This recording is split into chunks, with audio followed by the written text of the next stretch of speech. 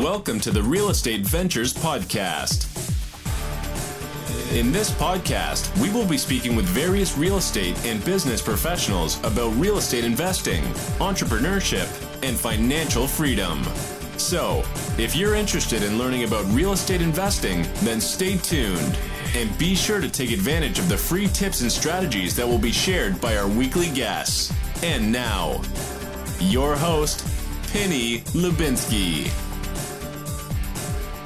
Hello and welcome to the Real Estate Ventures Podcast. I'm Penny Lubinsky and I'm your host. And today we have a really special guest, Mendy Roskin. Mendy Roskin built his own property management company. He also owns a bunch of units himself. And I'd love to start diving in and asking him a bunch of questions about property management and real estate in general. Mendy, how's it going? Going great. Pleasure to be here. Pleasure is mine. First question that I ask everyone on this show is, what led you down this path? How did you get into real estate in the first place? That's a good question. So generally, I think my end goal is always to get into real estate. Throughout time, I traded stocks. I went to school for finance. Eventually, me and my friend in college opened up 2 tech companies, raised money for those. That didn't really work out as planned as always. And then eventually from there, instead of working in a hedge fund or working in any kind of money manager department, Goldman Sachs or any of the other big firms, I just decided to kind of, why work for them and raise money for them if I can kind of raise money for myself and just own, the entire project. So that led you into the investment side or the property management side? So the way it started off was we first went into the investment aspect of it, which was, we looked at different markets. We first went to Albany, try to find smaller buildings because I didn't know if I can afford something bigger than $100,000, starting point. From there, somehow people convinced me to go a little bigger. So I went to Newark, actually, where a lot of people, like to buy. And I looked at a 6-unit. I actually went into contract with that 6-unit. And then I got a, engineer inspector to come down and check out the building. One of the foundation walls were kind of caving in. That kind of scared me a little bit. I backed out of that. I actually found my first deal on LoopNet. Surprising enough, most people usually say that's not the best place to find deals, but I happened to find my first deal, I think, at an entrance point. I mean, it's always good to kind of, look at things on the market and see what people are posting. I found my first deal on LoopNet. It was 6 commercial, 12 residential units. So it was basically 18 units altogether. And we, just jumped into it. I actually went into contract without seeing the building. I saw pictures. The numbers looked great. I said, let's do it. Negotiated it through the phone, got into contract right away. And then I actually flew down to check it out in Chicago while we're in contract. Building looked great. I didn't know anything about buildings, so it looked brand new. It looked like it was, sturdy. I'm like, let's go for it. From there, I waited a year because I didn't have any more money to buy any more real estate. I actually borrowed a lot for my first building so we can have as much equity in the deal as possible. And then I couldn't find any more. I had no one else to give me money, so I waited a year, and then I finally found another good deal that was worth it, and I pushed to raise money for more family and friends and got that deal done. And then since then, we try to close, I would say, every 3 to 4 months, maybe 2 a year, deals, depending how big it is. Corona, pushed one of my deals and made it a full year to close just because it fell through and we came back into it. But we started off doing investments first. We actually opened up our management branch around 8 months ago, just because we saw that we got big enough to a point where it's not worth it to have a third party managing our buildings. It would be better if we can have our hands-on experience and really be able to control the entire process. Got it. So the first thing I want to just rewind a little bit is going back to the LoopNet deal. I want to dive into that a little bit more. Most people are saying like LoopNet is great for practicing, but you're never going to find a deal there. There's too many eyeballs on it. It's impossible. How did you find something that actually penciled out on LoopNet? So it actually penciled out. I think the trick was that I got something that a lot of people were scared of. Six commercial, storefronts and 12 residential in a little more low income area. People are generally, trying to shy away from the storefronts. To be honest, thank God, every time those storefronts went vacant, I filled them within a month. Somehow this is a great block. I got very lucky. And people just enjoy it. In these areas, most of the storefronts are more nonprofits, more office spaces. I have one restaurant in them, but most of them are just nonprofit office spaces or just, news office spaces, One of them is a Muslim journal, So I think people shied away from that in the area. They were scared of that, and that's where the numbers worked out. I think that was actually one of my best cash on cash deals I probably ever bought. I always say sometimes being dumb is better than being smart. And in some occasions, some people are always scared to get into real estate because they know all the ins and outs. They're researching all the ins and outs and how to put a deal together. I say, you know what? Don't look at that. Just take one step at a time. Find the deal, offer, get it done. Now you're in contract. Now find investors. Now you can put in a mortgage contingency where you can get your money back if you can't get a mortgage and you can't raise. That's fine. But like I would say, instead of putting it all in front of your face where it's so scary on so many moving parts, how do we do it? I would say just start from, step one, find a deal, work from there. A good deal, you can always raise money. Send it to a couple of friends, speak to a couple of friends, and eventually just lead them, and you can find multiple people that are interested in giving you money.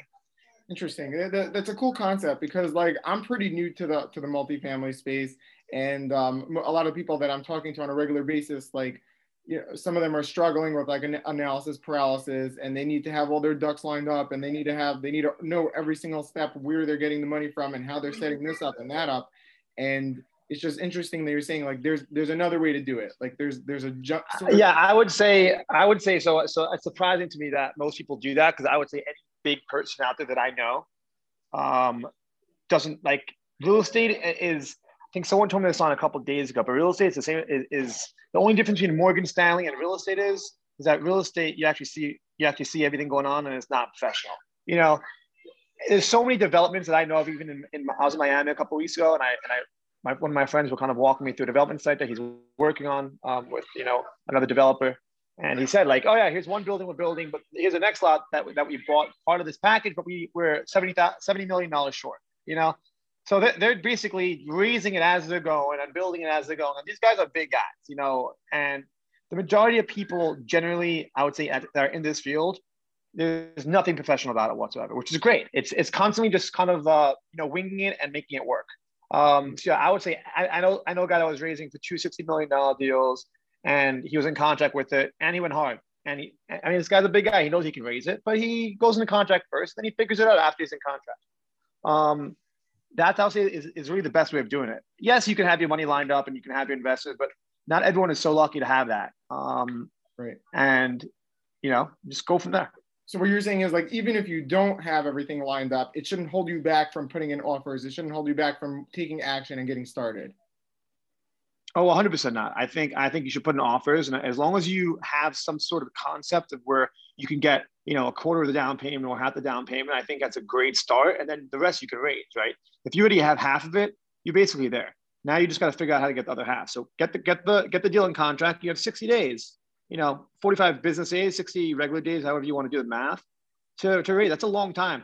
If you got on the phone every single day and called 5-10 people, I can guarantee you if the numbers work out and the deal makes sense, you'll raise the money. Got it. Cool. Interesting mindset. And I definitely agree with that. All right, let's move on to the property management side of things. It sounds like as you grew, you decided to bring that in-house. I'm wondering, like, what did you see in third-party property managers that you're doing better now that it's your own properties? Like, what are some of the things that you were able to do, implement and do better than, say, a third-party company? So I think there are a couple of things. I think management companies are doing management to make money, while a normal operator is managing to save money. I don't think you make money off management. You make money off the building itself. If you have outside management companies, a lot of them will make money off the unit turns. They'll make money off anything extra. That's what they make their money off. The 5%, 6%, 8%, depending on the area that you're doing management in. They're not making money off that. They're making money off leasing. They're making money off unit turns. They're making money off collections. They're making money off any small, inspection. If they have to walk through a unit and inspect a unit, they'll charge you $250 for inspection cost, which costs them, $50. So that's what generally these firms make money off. While when you do it yourself, you're not doing it to make money. You're doing it to save money and manage your properties, because at the end of the day, the best person to manage your properties are you. You care about it. It affects you. Every day you want to check out what's happening, opposed to a third party, which a lot of things are kind of hidden. If there's a problem with the building that you can fix right away, you won't know until later on. Got it. Got it. Okay. And so basically what you're saying is that you're coming in with an owner's mindset, owner's mentality, and that is the best thing for your properties, and they'll get the most care and the most attention with you yourself running it. So my next question is, you live, from my understanding, you live near me. You live in New York, and most of your properties are out of state. How do you run a property management company when you're out of state? Is that difficult? Like, would you suggest that? I think there are two concepts to if you should even do property management or not. I think there are the two trains of thought. There's one train of thought where you use third party management and you just try to buy as many deals as possible and not have to focus on the management itself and build make your money off the unit count. Then there's another philosophy where it's like I can own less units and push these properties to the max and make the same amount of money, but you're managing yourself. So I would say it is a headache to do property management when you're not in the area. I think it's always better to live in the area and do property management. But I do as many things as I can to make sure that I can be there without being there. So with technology these days, you can kind of track a lot of things. So for example, cash collections, bills being paid, for example. You can see that I use Appfolio, people use Yardi, people use Buildium. There's so many different types of property management software out there that you can see, my accounting department, I know that they're working. I see checks going in. I see bills going in, and I see bills getting paid. Great. Now I know the accounting department's getting paid. I also install cameras in all my properties, and I have cameras in my office, so I can kind of see exactly what's happening at the properties, and I can see exactly what's happening at the office. We implement different things for example, maintenance, where the maintenance staff will go down to these buildings and we'll have to take pictures of the maintenance calls and kind of sign off on them to make sure that they're fixed. Leasing, for example, what we do is all the leads that come in, we put on a lead sheet. Every day they have to update their lead sheet. If someone's not leasing for after 2-3 weeks, then we know that they're not doing the job right. So it's really you can tell if it's working just by things happening. If things are not happening, you can tell something's going wrong. But yes, it's hard. You have to really hire trustworthy people who believe in the vision. Got it. So it sounds like really good people and really good systems is the only way to make this possible and to make it. Yeah, I think even if you are in the city itself, it's all about the systems. Property management is just like you can hire somebody who has no experience in property management. If you help them, 3-4 weeks, hold their hand through the whole process, and they're methodical and they can kind of make sure that everything is running. That's really what you need. You just need someone who can just move things and make things happen. Got it. Now, as far as during COVID, obviously there's different new struggles, new things coming up for landlords, property management. Like, what are you seeing as far as collections and tenant retention? What's going on with that on that side? Yes, so I think there's a mix. It really depends on what market you're in. If you're in, it depends on the median income of the area, right? If you have people that make less money, I think those areas are getting hit a lot faster. The people, like I have buildings in different areas. The ones that I have in nicer areas have 92 to 95% collected, which is really astonishing. The stuff that are in the lower income areas, some of them are 60%, some of them are 80%. Just is what it is. Nothing you can do about it. Tenants can't afford to pay rent. You try to work out payment plans with them. You try to help them out. You try to see what the story is. You try to help them apply for rent subsidy programs. But it's a tough time. And I think this just makes us stronger. Got it. But okay, so what's interesting is that it seems like your higher income areas are getting over 90% collections, which is pretty cool. That's actually pretty solid. So assuming someone's buying in a good reputable area with a strong tenant base, like they shouldn't have a problem as far as vacancies and stuff, even during COVID. You're hearing mixed stories, right? I think it also depends on the market. Every market's different, but I don't know anything about New York City during Corona, but there are people that have 15 properties and 2 of them are getting hit hard. I spoke to somebody who has properties and everyone's paying and he doesn't know why. He's like, I don't get why they're paying. You can't evict across the entire United States.